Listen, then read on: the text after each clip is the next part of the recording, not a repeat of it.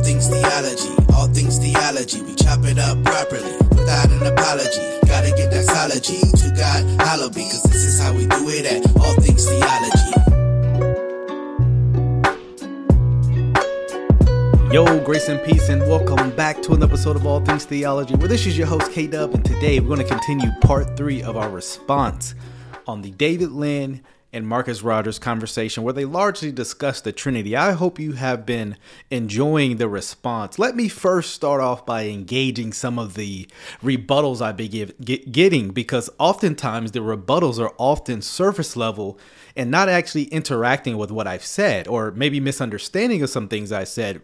Common responses that I get are, don't judge, right? Don't judge the prophet. Don't judge the man of God, right? Even though the Bible tells us to judge. Judgment begins in the house of the Lord. We are to judge righteously, the Bible says. So oftentimes so that often shifts the focus off of the actual content, and it doesn't engage the actual point, but it shifts it on just don't address the person. That's really what it goes down to, right? Who are you to address this person? You're a nobody, right? And that may be true. But again, we have to think biblically. And it's my assertion that when someone argues like that, we don't actually get to the point of the content, but rather just the point of the person, right? Because, people could do the same thing to me. Don't judge K-Dub. Don't judge K-Dub, right? Leave the man of God alone, which I don't want any of that, right? If I'm saying something that's unbiblical, hey, you have the freedom to make a video, to make a comment about it, right? But hopefully you actually deal with what I'm saying, and hey, he has an ugly beard. Okay, whatever. That's called an ad hominem fallacy. Much of critiques actually fall on fallacious argumentation. And so, hey, if you have a problem with what I'm saying, my point is just engage what I'm saying and not keep it on surface level. Well, enough of the in-house kind of content on how we deal with criticism. Let's actually start off part 3 of this video, getting into it. So let's start here with this clip. Think about it. I'm not, kumbaya, everybody la-di-da. What is it? The Methodists preaching that Satan is Jesus' brother, doctrine and. Maybe that was a mistake, but it's the Mormons who teach that, not the Methodists. So, hey, Methodists, I will defend you when you are right. Yes, the Mormons who teach that, not the Methodists. But I get his point. Theology is important. Yeah. No doubt about it. There's people who preach. Now, hold on. Let me go back and let him finish that, so I'm not taking him out of context. Important. Yeah. No doubt about it. There's people preaching crazy stuff. I agree. The problem is when Marcus preaches crazy stuff, right? When he preaches something that is unbiblical, he doesn't want to be held accountable to the unbiblical theology, or he'll say it's not a heaven or hell issue, as we're going to see here in a second. So when Marcus preaches something unbiblical, he just, because from Marcus Rogers, the only thing that is a heaven or hell issue is if you're to be born again. He goes to John 3, right? That's it. Everything else is on the table. But notice in John 3, so ultimately, since John 3 is not a argument about the nature of God, so the nature of God is on the table. And so many other issues, right? Because if you held them to consistency, and that's often the time you get with Marcus Rogers, just not consistent at all. But we'll let him finish this out. But my thing is, where do you draw the line at what's a heaven or hell issue? So when I read my Bible, the only requirement for someone to be saved is to be born again. Everything else, you can talk about discipleship, you can talk about sanctification process, but that's not on, my salvation, because if, like you said earlier, we could all be disqualified. The Bible says none can keep the law and all that. That's the whole point. So at some point, I'm falling short. Yeah, but that's completely different. This isn't saying, hey, since we all fall short, therefore every other doctrine is on the table. This is speaking about our justification and right standing by our obedience. No one has a leg to stand on when it comes to that. That is not the same thing as, therefore, even if you teach something unbiblical, it's okay. Marcus says the only thing that's on the table, so to speak, paraphrasing, is if you believe John 3, right? So for him, if you're a polytheist, you believe in multiple gods, since, again, not on the table. So justification by faith alone in Christ alone, not important, not worth separating over. So there are so many issues. You know, when you actually read the Bible, these are actually essential issue, not just John 3. Right, we have 66 books for a reason. If there was only thing God wanted us to know for certain, then the Bible would just be very short, right? It'd just be John 3, Nicodemus, right? Which he even turns that passage to about himself, but we're not going to go there. No, there are numerous issues which are heaven or hell issues, and I believe the nature of God, if anything, is a heaven and hell issue. The nature of God is on the top of the seat when it comes to that, right? And so, yes, we will keep going with some clips here. Because Isaiah chapter 9 says, unto us a child is born, unto us a son is given. The government shall be upon his shoulder, and his name will be called. Now, I wonder if this has anything to do with what God already knew would happen. I mean, some people are going to say... Again, one of my problems with this is just so much speculation. Like, I wonder... go to the text, explain what it means, but I'll let him finish. Some people will call him wonderful. Some people will call him counselor, the mighty God, the everlasting Father, the Prince of Peace. Now, we know that he's all of the above.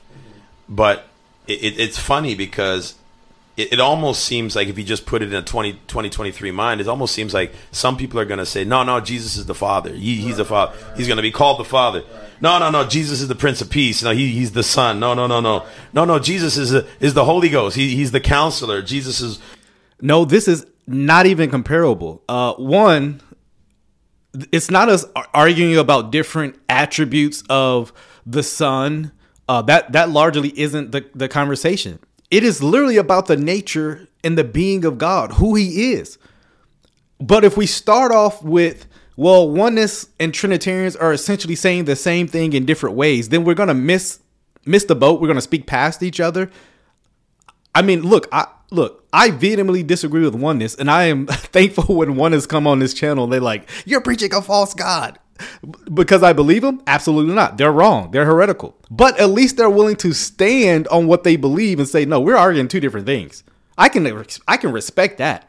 But when someone does this kind of ecumenical, you're just arguing he's the Father, I'm arguing he's the Comforter, and I'm, the Prince of Peace. We're just arguing different things, but we're saying this.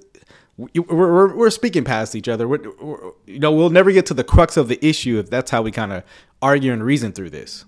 Wonderful. He's the mighty God. I mean, and I wonder if God had that in mind. It's like, guys, listen, I am God, and I came down and revealed myself in my Son Jesus, and I died for you.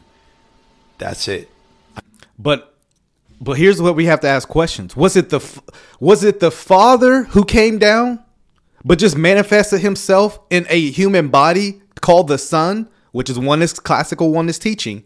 Or was it the Son, distinct from the Father, distinct from the Spirit, who came down, manifested himself in flesh? Those are not the same thing. Now, those are not the same statements. But it's just all this. I wonder if God did this. Why don't we just go with what the text says? Why don't we start there? Then we can try to look. People are having a harder time explaining what God did say. We don't need to wonder what he did not say, right? Let's get to the text. All of the above. I am your counselor. I am your God. I am your Father. I am the Son. I am everything that you ever need and more. I wonder, Pastor. But again, is it the same person? Or there's so many questions when he says this. I don't know which position he's actually trying to hold and affirm. Marcus, I wonder. I mean, and here we are. I wonder, arguing with everybody. But look, I don't want you to get the impression from me that I'm just some loosey-goosey, wishy-washy guy, because it might sound like that. But yeah, it's not. Like, I went to seminary. I went to Bible college. I was one of the top of my class. I know my theology. But I also, we started out this conversation that I know what it takes to be saved. And apparently, what you believe about God is not an essential component to that, right? Again, what he said. So let's go on to our next clip here. I don't say, you have to believe in Trinity. You have to you have to X, Y, and Z. You have to wear head covering. You have to cover your close your glory. You have to have everything. You have to read the Bible and memorize it and know and go to seminary before you can get saved. Now, out of all those three, which one actually is essential? The nature of God. Head coverings, the Bible doesn't say if you wear head coverings, you're going to go to hell. The Bible doesn't say if you don't read your Bible every day, you're going to hell. But the Bible does emphasize the being of God, the nature of God as an essential Christian doctrine. So to put the nature of God, the Trinity, on par with head covering and your daily Bible reading plan, I find highly offensive. Yeah. Especially from someone who claims to believe in the doctrine of the Trinity. That's even the more confusing part. I just lead them to the Lord. Say this prayer. Which Lord, David? Which Lord? What if they start asking you, is the Lord the Father manifested as, three, manifestations of the same person? If a new convert was to ask the question like that, right? Or is it three distinct persons, right, who share the same being that is God, the same essence? Which one, David? Because I'm confused. What would you say to that person, right? And what if they affirmed the opposite, right? They affirmed the oneness position. And they were in full-blown denial and said, hey, no, your position heretical. I wonder what David would say. You say, so you're talking about wondering so much. To the Lord, confirm your faith in the waters of baptism. Let's baptize you. And very simple. Do you believe he died, is buried, rose again? Romans chapter 10, verses 9 says, if we confess that Jesus is Lord and believe in our heart God raised him from the dead, we shall be saved. Whoever calls on the name of the Lord shall be saved. That's it. Mormons, they believe that. Jehovah's Witness, they believe that. I've never heard any one of those deny that Jesus is Lord. So, hey, David Lynn, hey, accept them into the unity of the Spirit, right? Of course not. This is what you call an inconsistent position, right? They'll claim that here, right, when they want to affirm somebody they like. But when of course, many people don't like Jehovah's Witness and Mormons. So then that's when they're like, well, no, doctrine matters. So we got to divide over what the Bible says. Well, you can't have it both ways, sir. But let's get into this next clip here. I want to jump in on something you said, because maybe you can explain it better than me, because when I explain it, people get upset, right? So what you just said, right? He that believes shall be saved. So I always taken that verse. It didn't say you are saved, but you shall be saved. Why? Because hold on a second. What? Bro, what are you talking about, man? Let me play the rest of this so we can hear what he's trying to argue. It goes back to what we said. If someone has a real encounter with Jesus, it's real. The Holy Spirit's going to lead them the rest of the way, right? And so then this is something that what it sounded like Marcus was saying is, let's go back. Verse, it didn't say you are saved, but you shall be saved. Why? So he's, if you call on the name of the Lord, you shall be saved, right? It seems like what he's saying is no one is saved right now. That's what it sounds like he's saying. If you call on the name of the Lord, it doesn't say you are saved, but you shall be, Well, yeah, when you call on the name of the Lord, future tense, then you shall be saved, future tense, in that moment. But I was very confused when he made that statement. But we'll let him keep going, because that was interesting. Because, the Bible talks about us being saved at this very moment.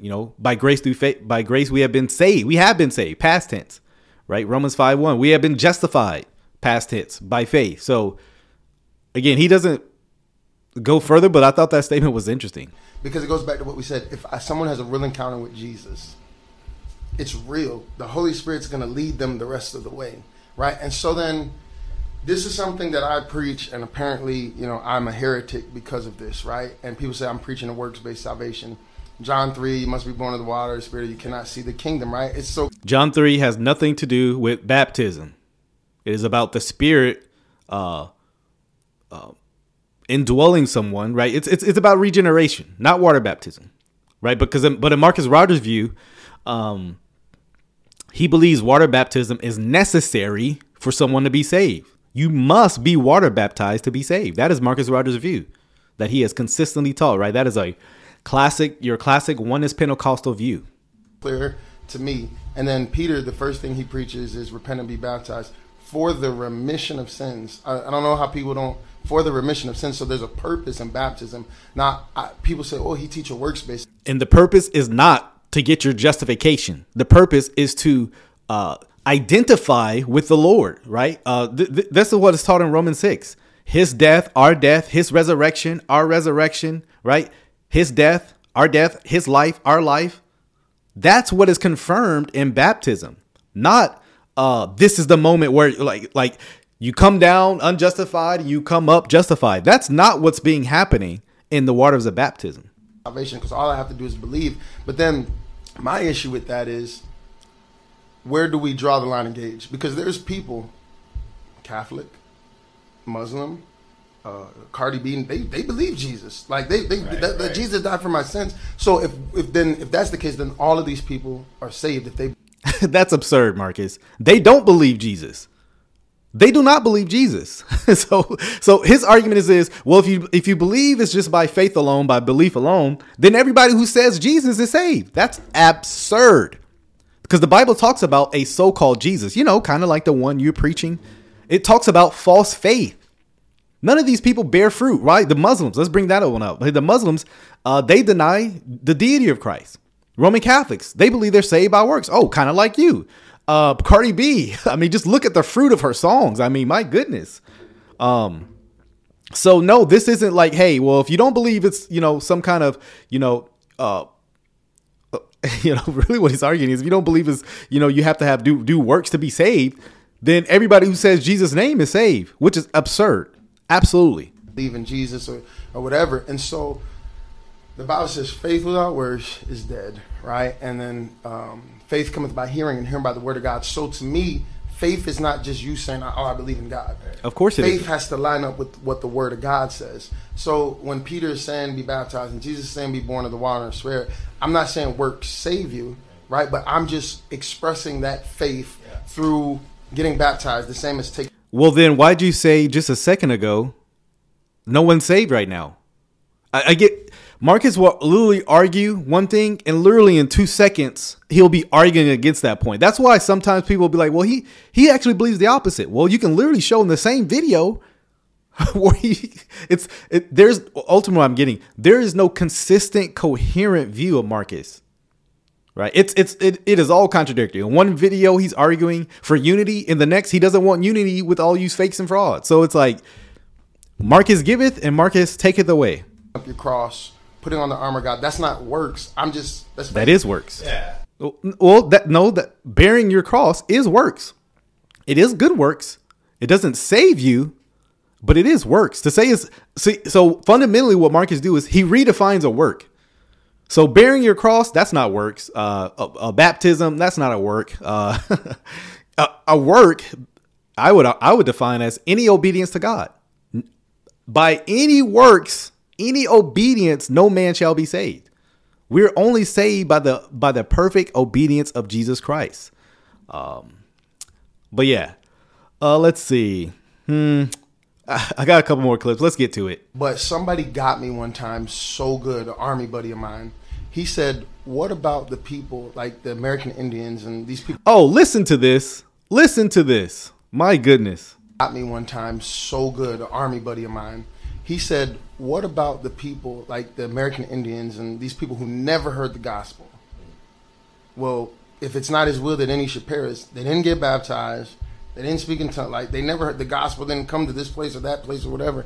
And so, man, got me. I was like, man. And then I went to Romans, and it was talking about, this is with the atheists and all the evolution, the moral compass. And it talks about God judges them according to what they know.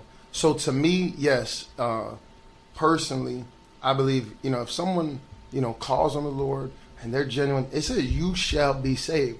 So if something happened to them or something and they didn't get baptized, are they going to hell? Because that's where discipleship comes in. Well, why not? If it is necessary for someone to be baptized to be saved, even in these remote countries, I mean, Marcus, you should be setting up baptismals in those countries, right? And And it sounded like he was saying people will be judged like to go to heaven or hell based on kind of what they did, which would be works. Here's my position. According to Romans 10, how shall they be saved unless a preacher is sent? What's the conclusion of that? They won't. This is why we send missionaries to foreign countries, because without the gospel, all men perish. Without the gospel, every single one of us would perish. This is why we go hit the streets and evangelize. This is why we support missionaries who are doing foreign works and things like that. This is why we pray for the gospel to go forth throughout the whole world. I mean, if people got saved apart from the gospel, the worst thing you can do is go send the gospel, because that's going to condemn them once they reject it, right? I never got that point. I never got that viewpoint of, hey, they're just going to be judged on pretty much tip the scale balance, right? They did more good and this kind of moral law in their heart. My friend, if that's the standard of which they're judged, they're going to hell anyway. So, but I would argue by either point, they would end up in hell. Go share the gospel.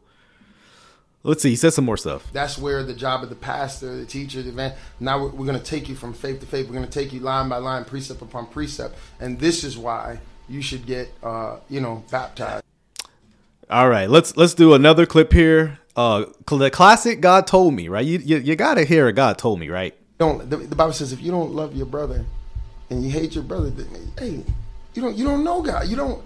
And it's crazy to me. So it's like I feel the Holy Spirit so thick in this place, and it's like that's what I'm trying to say. How can we get to the place we take all the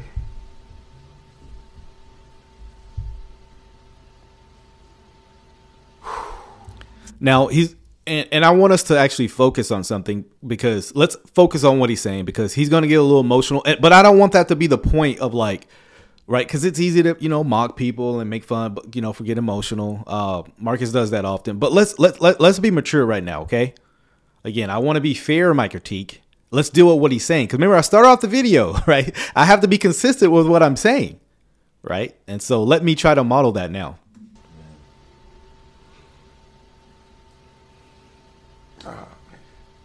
How can we get to the place where we take all that stuff off that's not a heaven or hell issue? And remember, for Marcus, that's literally everything except John 3. And through intimacy with the Holy Spirit, I'm able to recognize that's my brother. That's my sister. Despite them denying the nature of God, justification by faith, what if they denied the bodily resurrection of Jesus? What if they say Jesus has already come back? Kind of like, what was going on in the Thessalonian church. Paul seemed to think there was a lot of things worth defending and anathematizing people over, calling them so-called brothers. Regardless of the outfit, maybe the outfit isn't tailored to my preference. And that's never been my issue. The issue isn't tailor your suit the way K-Dub likes it. In my flesh, bro, I could care less. When I was an unbeliever, I could care less about any of this stuff. Right?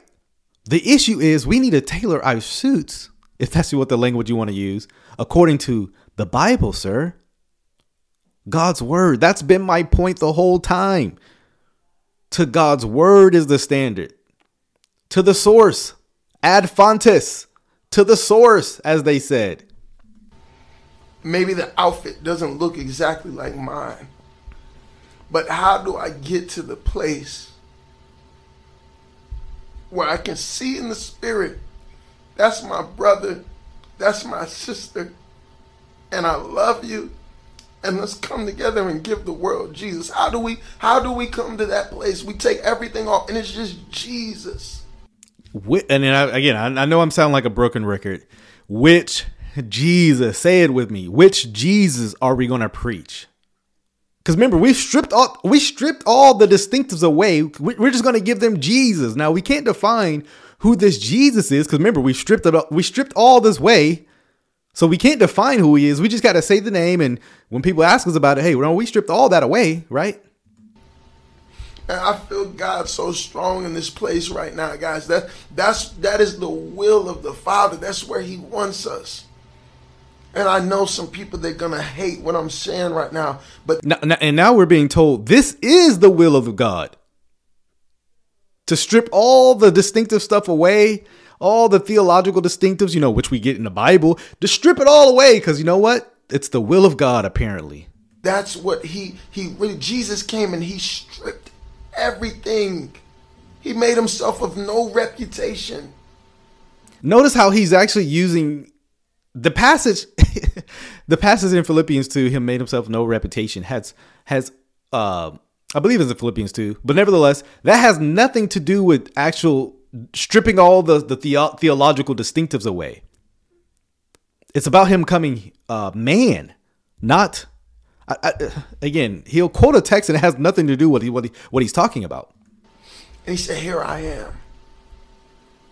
They will know you're my disciples by the way you love one another, not by what label or outfit that you put." The religious Pharisees, they had the fancy outfits.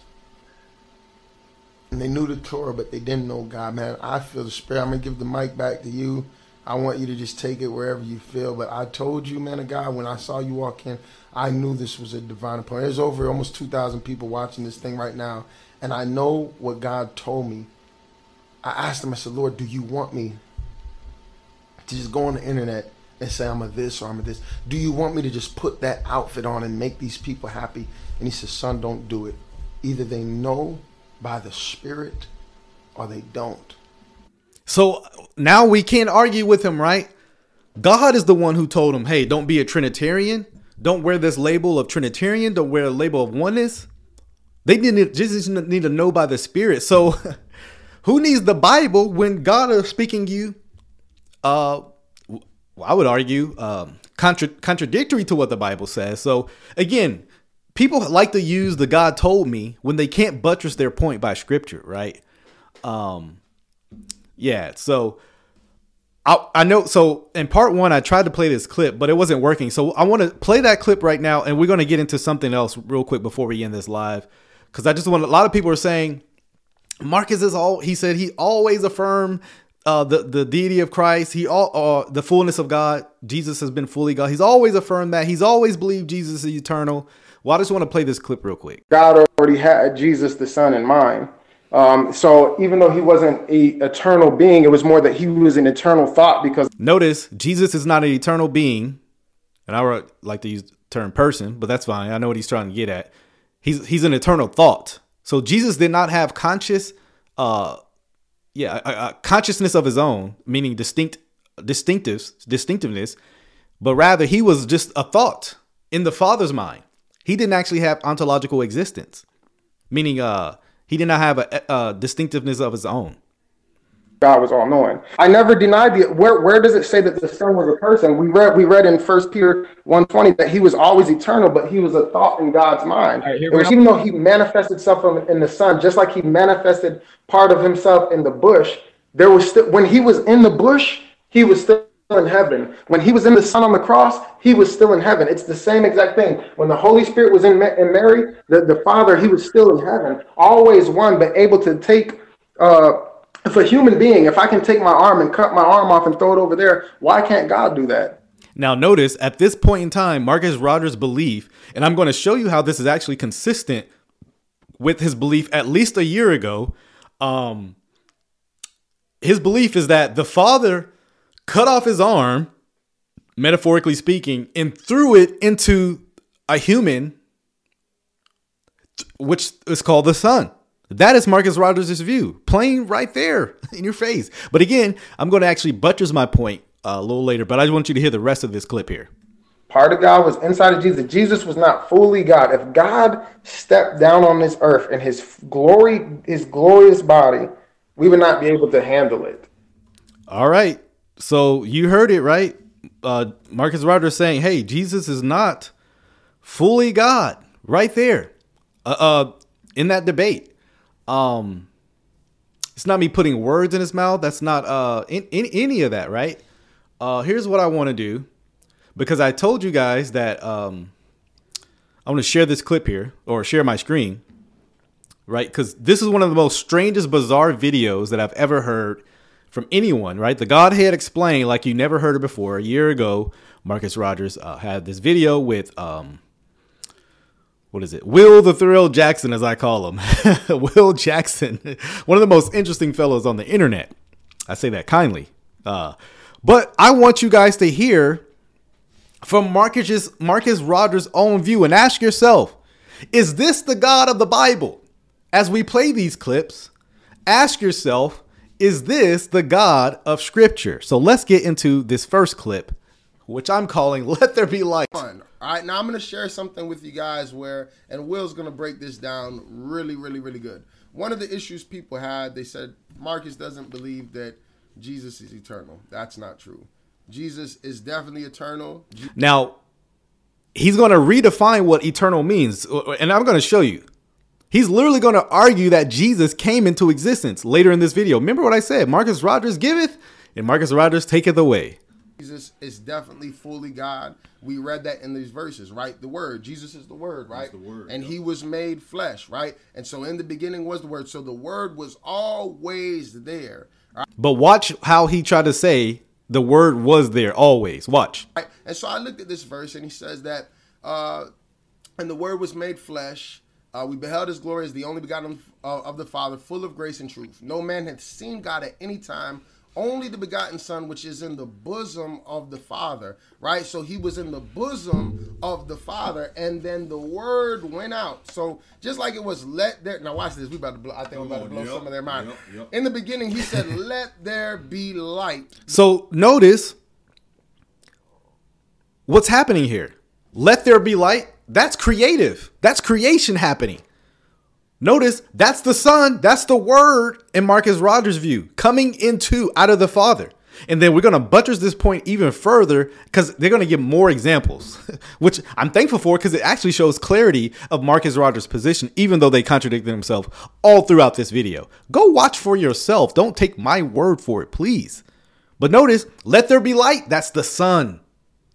The S-O-N, not the S-U-N, right? Just in case you're confused. That is Jesus coming into.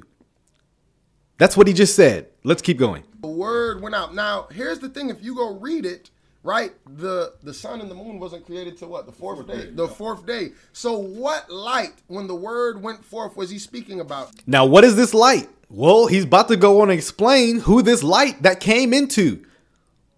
He out of the bosom of the Father, let there be light. That was the Word. Go look. There you go. That's the Word. That's Jesus. He's literally telling you Jesus came into existence 4 days after he created everything else. But then that's contradictory because if that's the case, Jesus didn't create everything else. Oh, he didn't create all things, right? So you got a contradiction. One with Scripture in your interpretation, but two with your claim that you believe Jesus was eternal, because now you're denying that. 4 days into creation, 5 days into creation, you have let there be light, right? Or let's just start there. You have let there be light, and you're claiming that's the Word. That's Jesus. No, sir, that was not Jesus. Jesus existed prior to light being created. It's not talking about the suns and the stars. Then it says a body was prepared for me. So that now he's mixing two texts because the body you prepare for me, that's not even in Genesis. So he's mixing multiple passages to come to this view. I mean, stay in the context of the passage, then maybe you wouldn't come to this conclusion, right? Yeah, and Genesis 1:3 is where let there was be light. So the first, let there be light was on, And so, again, I still would argue that was not Jesus being created or the Word or whatever terminology he wants to use for the Son. Word came out of the bosom of the Father and it became flesh. It was wrapped in flesh and it came down to dwell among us. Yes. I mean, he's mixing so many passages. John 1, Genesis 1, the Psalms where your body was prepared for me, and trying to connect them together. And it's not coherent because again, he has the Son being created, or he wants to use a word because he may say this. Well, the Son refers to the human body, even though the Son was called the Son prior to creation. But yeah. But it was always there because it was in the bosom of the Father. So notice that's how he tries to get around the eternality. Well, Jesus is eternal because he was always there in the bosom of the Father, right? In the thought of God, even, right? As he said in the past. That's not eternal. If he came into existence, when he came out of the Father, when it said, let there be light, that is in no way what eternality means. So one of the areas, Will, where I had issues, I said that, Jesus was a thought. There we go. In God's mind, right? And so people took issue with that, but they took it out of context. No one took it out of context. We knew exactly what you were saying. I was saying is God is a spirit. So we're not sure, exactly how that spirit looks. Now, people have dreams, visions. He's going to get into that. But what we do know is that Jesus was in the bosom of the Father. So it's 3 in 1, right? It's 3 in 1. And the word came out and it became flesh. So to me, if God was alone by himself. Notice God's alone by himself. And what he's trying to explain is that's the Father. Not the Son and not the Spirit. God the Father was alone by himself. No other person was there at creation. He's going to buttress this point later. Right? And the Bible says the Lamb was slain before the foundations of the earth. So watch this. Before he started putting the earth together, he said, let there be light. That's the Son. That is the Son in Marcus Rogers' view. Amazing. Amazingly heretical at that. But I'm just trying to butcher the point that Marcus Rogers' view, because people saying, oh, he agreed with the Trinitarian language. He agreed with David Lynn on a lot of this stuff. I don't think he agreed. He was just being agreeable, right? But we're going to continue. And let's say if he agreed with David Lynn, he would delete this video. I mean, because this contradicts everything he allegedly agreed to. But I'm going to try my hardest, my daggone hardest to let this video play.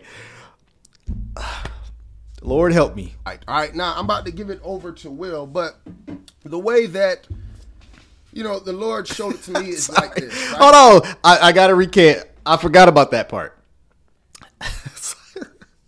Y'all remember this? Do y'all remember this? Boy, ain't no way, boy. Boy, ain't no way, boy. No. Oh man. Oh. I gotta play this just for y'all, man. Hold on. Where is it at? Oh man, I forgot about that. Jingle bells, I'm not going to hell. You know what I'm saying? All right, I promise. I'm gonna let y'all hear the rest of this. Let's go. Sorry. So 3 in 1. We already explained you've 3 got in 1. one paper, okay, but it's still one piece of paper. And I think where people get confused is they're arguing about what form we're going to see in heaven, what it's going to look like. Here's the bottom line. That is not a heaven or hell issue. But the way that God showed it to me, all right? So God showed him this. It's 3, but it's in 1. God is so deep. He sits outside of time and space. He's eternal. So imagine, right? This is just the deepness of God, right? He says, I look, and there's none beside me. I look, they're one. It's one voice, right? It was one voice speaking to Moses, one voice speaking to Saul. So if it's 1, look, it's 3, but it's 1. There's none beside me.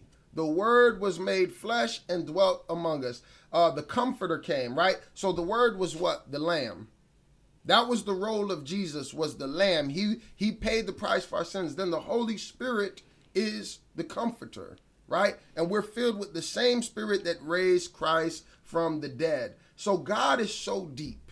He's so big that when you think about him being one, just imagine, the best way I can explain it, and I think Will's going to explain this better, is like if you had a slinky and you stretched it, right? And it just goes on forever. So there's God, but everything is in him. The Bible says the fullness of the Godhead is in Jesus. And so it's like if you were looking into God, it's just deep. Because why? He's eternal. So it just goes on forever. All right. So there's the Father, there's the Son, there's the Holy Spirit, but not also is it deep this way. It's wide. And it just goes. So there's no limits to God. So when we begin to try to put God in a box, that is where the problem comes. When you look at God, he goes on forever and ever in this direction. He goes on forever in that direction. And at the same time, it's still one.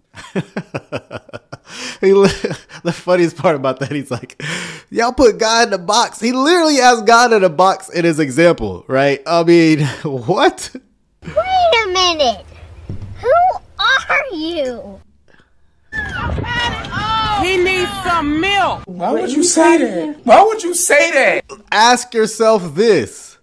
Is that the God you serve and believe in? Absolutely not. Absolutely not. That is not the biblical view of Jesus. If that's the God you believe in, we definitely serve two different gods. But let's go on to this next clip here, just to buttress what I'm saying. Think about it like this too, okay? You're one. Here's Will the Thrill. And guys, he said some of the most outlandish things in this video. 15,000 miles high and wide. God is liquid. His voice sounds like liquefied lightning, whatever that's supposed to mean. I mean, I don't have the vocabulary to repeat to quantify how absurd that is. Sometimes I just need to learn bigger vocab just to show how asinine what he was saying. But listen to this first part because I want you to hear this. Think about it like this too, okay? You're one person. If you cut your tongue out your mouth and you sat it right there, would that be you? Answer that. No.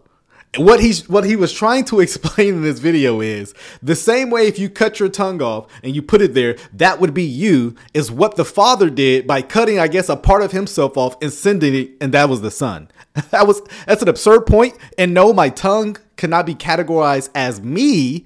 It is a part of me. It is traits of me even maybe, but it is not me. The same way if I cut a piece of my hair off, you wouldn't say, look, it's K-Dub on the ground. No one would say that if they saw a body part. Look, it's K-Dub on the ground. It's, your tongue, he's got his K-Dub is flopping around the ground. That is absurd. But again, when you're trying to get some human reasoning about this, then that's what you come up to, absurdities, right? Things that just make you gotta say, wait a minute. Who are you? You know, the perfect clip for this is Just my imagination. That's all it is. Their imagination running away. Yeah, y'all know the point. But watch this. Would that be you? Yes. No. Let me tell him this too. Mm-hmm. So the Bible says man was made in the image of God. So we'll just watch this. Classic modalism, oneness example. Watch this. I feel like the Usher. Watch this, right? Watch this. Broke that down, right? Mm-hmm. So you had Adam. He's body. He has a soul, right? And then you have the spirit. So notice Adam is body, soul, spirit, but it's the same person. That's what they're trying to explain who God is in this video. That is a oneness example. Now, I grant it. They contradicted that multiple times in this video. Right, yeah, the amoeba being split apart. I mean, go listen to this video. Bizarre. It should be kept in a theological closet of never enter. That's how bad it was. But again, that example, body, soul, spirit, is a common oneness example. Now watch this. Man was made in the image of God. Watch. Okay, listen to this. Listen to this. Out of man, God pulls Eve. Right? Mm-hmm. Out of man, watch this. He pulls Eve, but your wife is still one flesh. Yep. But she's walking around, she's doing this, she's moving around, okay? But it came from Adam. Yep. In the same way, when in John 14, when it says the Comforter is coming, the same way that that you had Adam and the woman was pulled out of Adam, the Holy Spirit or Jesus, when the body was created, comes out of that one God. Yes. Right? But What? Bro, what are you talking about, man? So notice the example, right? Adam and Eve, right? The woman came out of Adam, right? No question there, not debatable, right? The woman came out of Adam. He said the same way That is what is with the Son and the Spirit. They came out of the Father, meaning, because remember, at one point, Eve did not exist. This in the same way, we're going to hold him to that standard. In the same way, not in a similar way. And he says, in the same way is what is with the Son and the Spirit. My friend, that is heretical. And that also denies not only the eternality of the Son, but the eternality of the Spirit as well.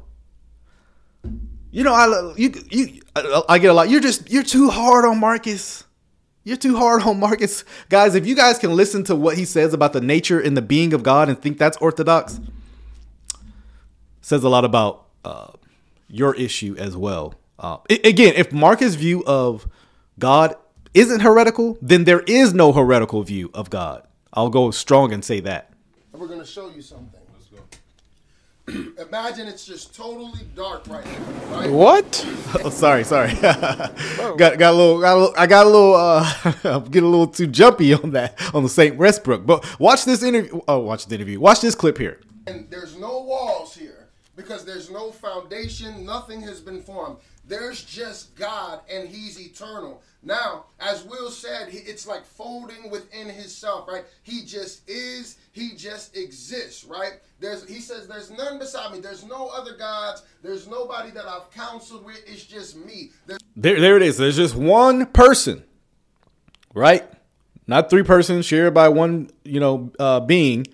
This is definitely oneness, and even an example. But watch. I mean, guys, I'm just giving you further evidence. He does not believe in the eternality of the Son nor the Spirit. Notice Marcus is supposed to be representing the Father, and might I add, that is a bad representative, by the way. But he's supposed to be representing the Father in his analogy. There's no sun, there's no moon, there's no nothing. And by the way, there's still a little light. I mean, I get it. We got to see it, but I get the point. All right. And so now, before the foundation of the world, the Lamb was slain. This is foundational, right? There's walls, there's structure. So before there was any foundation, I want you to imagine that right now, there's just me and there's nothing. There's no wall. It's just, there's not even space because God is eternal. Time and space do not contain God. So Will is going to represent the Word. He says, matter of fact, get your phone and get ready to do the flashlight. I'm going to show you how it happened. So watch this, Usher style. Watch this. God came the Word, right? So imagine this door right here, right? And come on, Will. Just listen to this. He says, let there be light. And then the light walks in and begins to light up nothing. So now we have what? The light of... Notice at one point, the light of the world, quote unquote, Jesus did not exist, right? But now he comes into being. The world. Now the light of the world is here. It came out of, as Will said, God, the Spirit, right? Now think about this. The light of the world. This is the world. God is outside. He holds the world in his hands. He created time and space. It cannot contain him. So then he says, let there be light. The lights were not created to the fourth day, the sun, the stars, the light of the world. So when Will is talking about the light of the world, talking about that Jesus was moving in the earth in the Old Testament. Yes, he was, because he was the light of the world. So So notice, Jesus is the light of the world. When was he created? When did he come into? When God said, let there be light, right? First day, right? Yeah, first day of creation. Let there be light. And there was light. You cannot tell me, according to this, Marcus believes in the eternality of the Son and the eternality of Jesus. That is a denial. Because notice, in Genesis 1, what is God doing? What is God doing in Genesis 1? It's not a trick question, by the way. That's, what is he doing? He is creating. I know earlier I said the fifth day. I meant the first day. God said, let there be light. And there was light. And Marcus is right about that. You have a light mentioned earlier. But this is not Jesus. Jesus existed prior to, matter of fact, Jesus is said to create all things. So Jesus created this light. Not this was Jesus, the light being brought into being out of the bosom of the Father. That's not what is being done here. Absolutely not. Jesus is the one who created the heavens and the earth. Not this is Jesus coming out of the Father. Again, I've labored my point, but saw that. They saw the word will never return unto God void, right? But it's still God. Still. So even though the light, i.e. Jesus, was created because it came out of the Father, he's still God, because I guess he has a source from God. Well, if that's the case, everything is God then, because everything has a source from God. I mean, we come from God. We're made in the image of God, yet we're not God. And so one more clip, because I thought this was pretty funny given what happened after this dialogue, but we'll play it. Knock and the door shall be open. I want to be part of the kingdom. What does the Bible say? I have to be born of the water and the spirit, and you enter the kingdom. So boom, I'm born of the water, I'm of the spirit, I come in, I've entered the kingdom. Yep. To enter the kingdom, I did not have to say, I pledge my allegiance to being Baptist. I pledge my allegiance to being Pentecostal. I pledge my allegiance to oneness or Trinity or words that are not in the Bible. To enter the kingdom, I must be born of the water and of the Spirit. And whether some of you like it or not, all right, the remnant is rising up and we're coming together in unity. That's why we're making this kind of video. And we're going to stand together and say, Jesus is the way. No man cometh to the Father but through Jesus Christ. It's not Muhammad, it's not Allah. You know, so unity, right? The remnant is coming for unity. Well, I regret to inform you that after this video, these two gentlemen had a falling out. No. So much for unity of the spirit between you two. My goodness, guys. I have given about 3 hours of material on Marcus Rogers' view of the Trinity, or Marcus' view of the Godhead. He wants to use that language. Okay. And to show, one, it's unbiblical. It is unbiblical, right? The Bible Jesus is eternal. That is a essential doctrine, not because he came out of the bosom of the Father, but he existed. John 1, right? Someone wanted to know my explanation of John 1. What does it mean when it says word, right? Right. In the beginning was the word. So notice that's Jesus. In the beginning was the word, and the word was with God, and the word was God. See, this already, even Marcus Rogers' view, this doesn't make any sense, because the word existed prior to the light being created. I mean, prior to anything being brought out as far as the word already existed. My view is that the word is speaking of Jesus. He is the expositor. He is the explainer. He reveals who the Father is. I mean, that's what the Bible says. He makes him known. I mean, later in John 1, that's what it says. He was in the beginning with God. So go as far back as you want. God was there and the word was there. There's no point in time, right? If we can even use that language, there's no point in time where you can go back and then the word was not there with God. That's nowhere you can do that.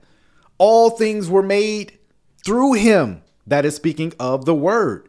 And without him, speaking of the word, was not anything made that was made. So go to anything in creation. Jesus made it, which shows he was not made, right? All things he made. In him was life, and he was the light of men. The light shines in the darkness, and the darkness does not overcome it, right? Oh man, just wonderful content. Let me go down to verse 14, right? Let me go to verse 14. I just want to whet your appetite for some Trinitarian praise. This passage, from my perspective, does not make any lick of sense without understanding the distinctions which I've talked about in this video and part 1 and part 2. Verse 14, and the word became flesh. So he existed prior to becoming flesh. We see that from John 1, right? And dwelt among us. This word dwelt, it really has this idea of tabernacled, right? God the Son tabernacled with us. And yes, I am saying God the Son. And we have seen his glory as of the only Son.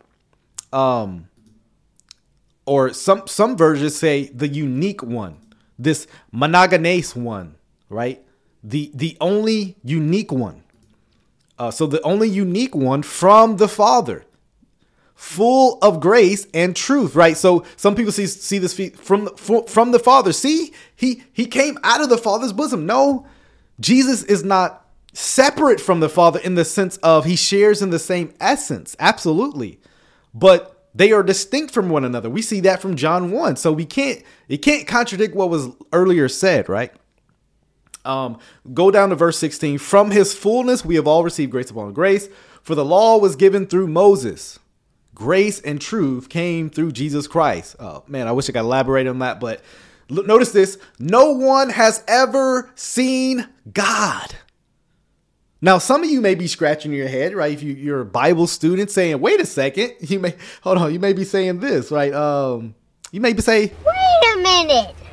Who are you? Wait a minute. How has no one seen God when they clearly saw God in the Old Testament? Right? That is a logical thinking person would be thinking that, right? I believe there's an explanation of this. No one has ever seen God.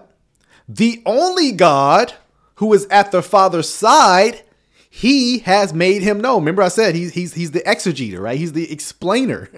That is Jesus. My position that this passage is when it says no one has ever seen God is speaking of the Father. Then shifts in that focus to, so no one has ever seen God, the only God, speaking of the Son, who is at the Father's side.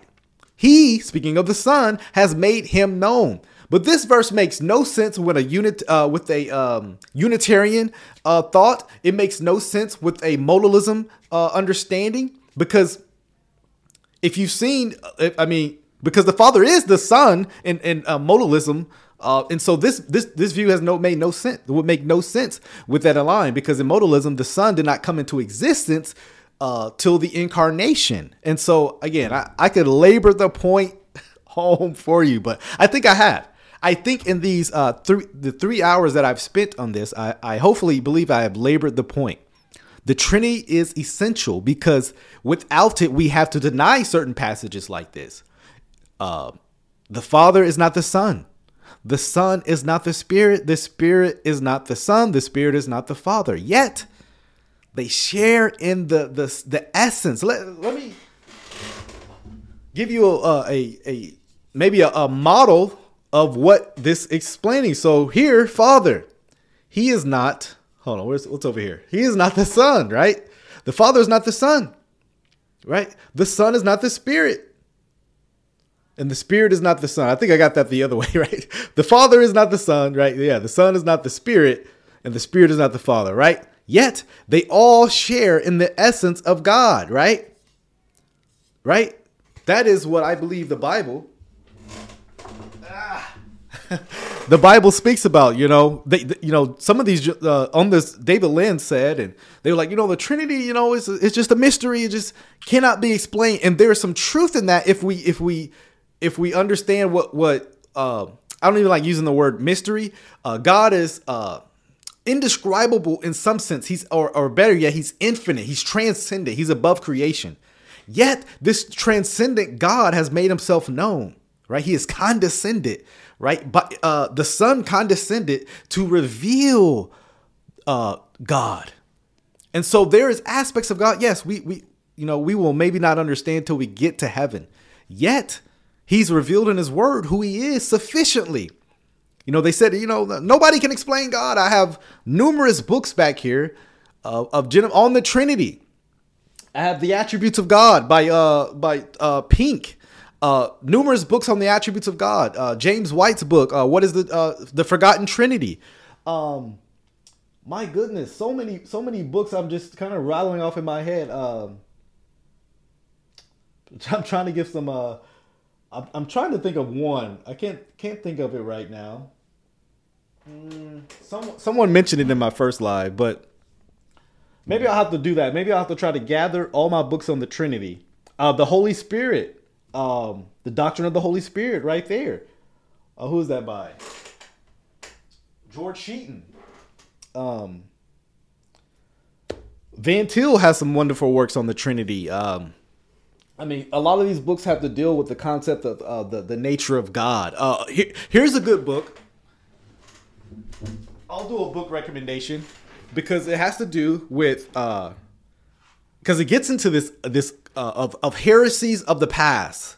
You want to know what the church has historically believed, what the Bible, what the church has believed the Bible has taught historically. This is a good book right here, Heresies and Orthodoxies in the History of the Church by Harold O.J. Brown. You go read this. This book will bless you because it gets into some of these early Christological heresies like Arianism, modalism, Unitarianism, and things like that. Some of these heresies that existed earlier on that the church really had to wrestle with and come to an understanding on some of these issues. So this will be a good book, just understanding what are some heresies that exist and that you won't fall prey to them. But I hope this video was helpful. I hope this series was helpful on understanding why the Trinity is actually important. Again, I refer to you to the 2-hour video with Brother Rick Caldwell. Go subscribe to Caldwell Apologetics if you want some good theological rich teaching. We did a 2-hour video explaining the Trinity. I'll have to put that in the description for this video. Someone remind me if I don't. And just to come to an understanding on what the Trinity is and why it is important. So hopefully, guys, you enjoyed this video. Hopefully you enjoyed this series, guys. Till the next time, grace and peace. Yo, grace and peace. Thank you for watching another episode of All Things Theology. If you enjoyed what you heard today, go and give me a like. Subscribe to the channel. Hit that notification bell. I promise to give you weekly videos, lives, interactions, exposing false teachers, sharing with you, the viewer, my theological beliefs, things about the culture and the Bible. So if you're here for that, come on and join us.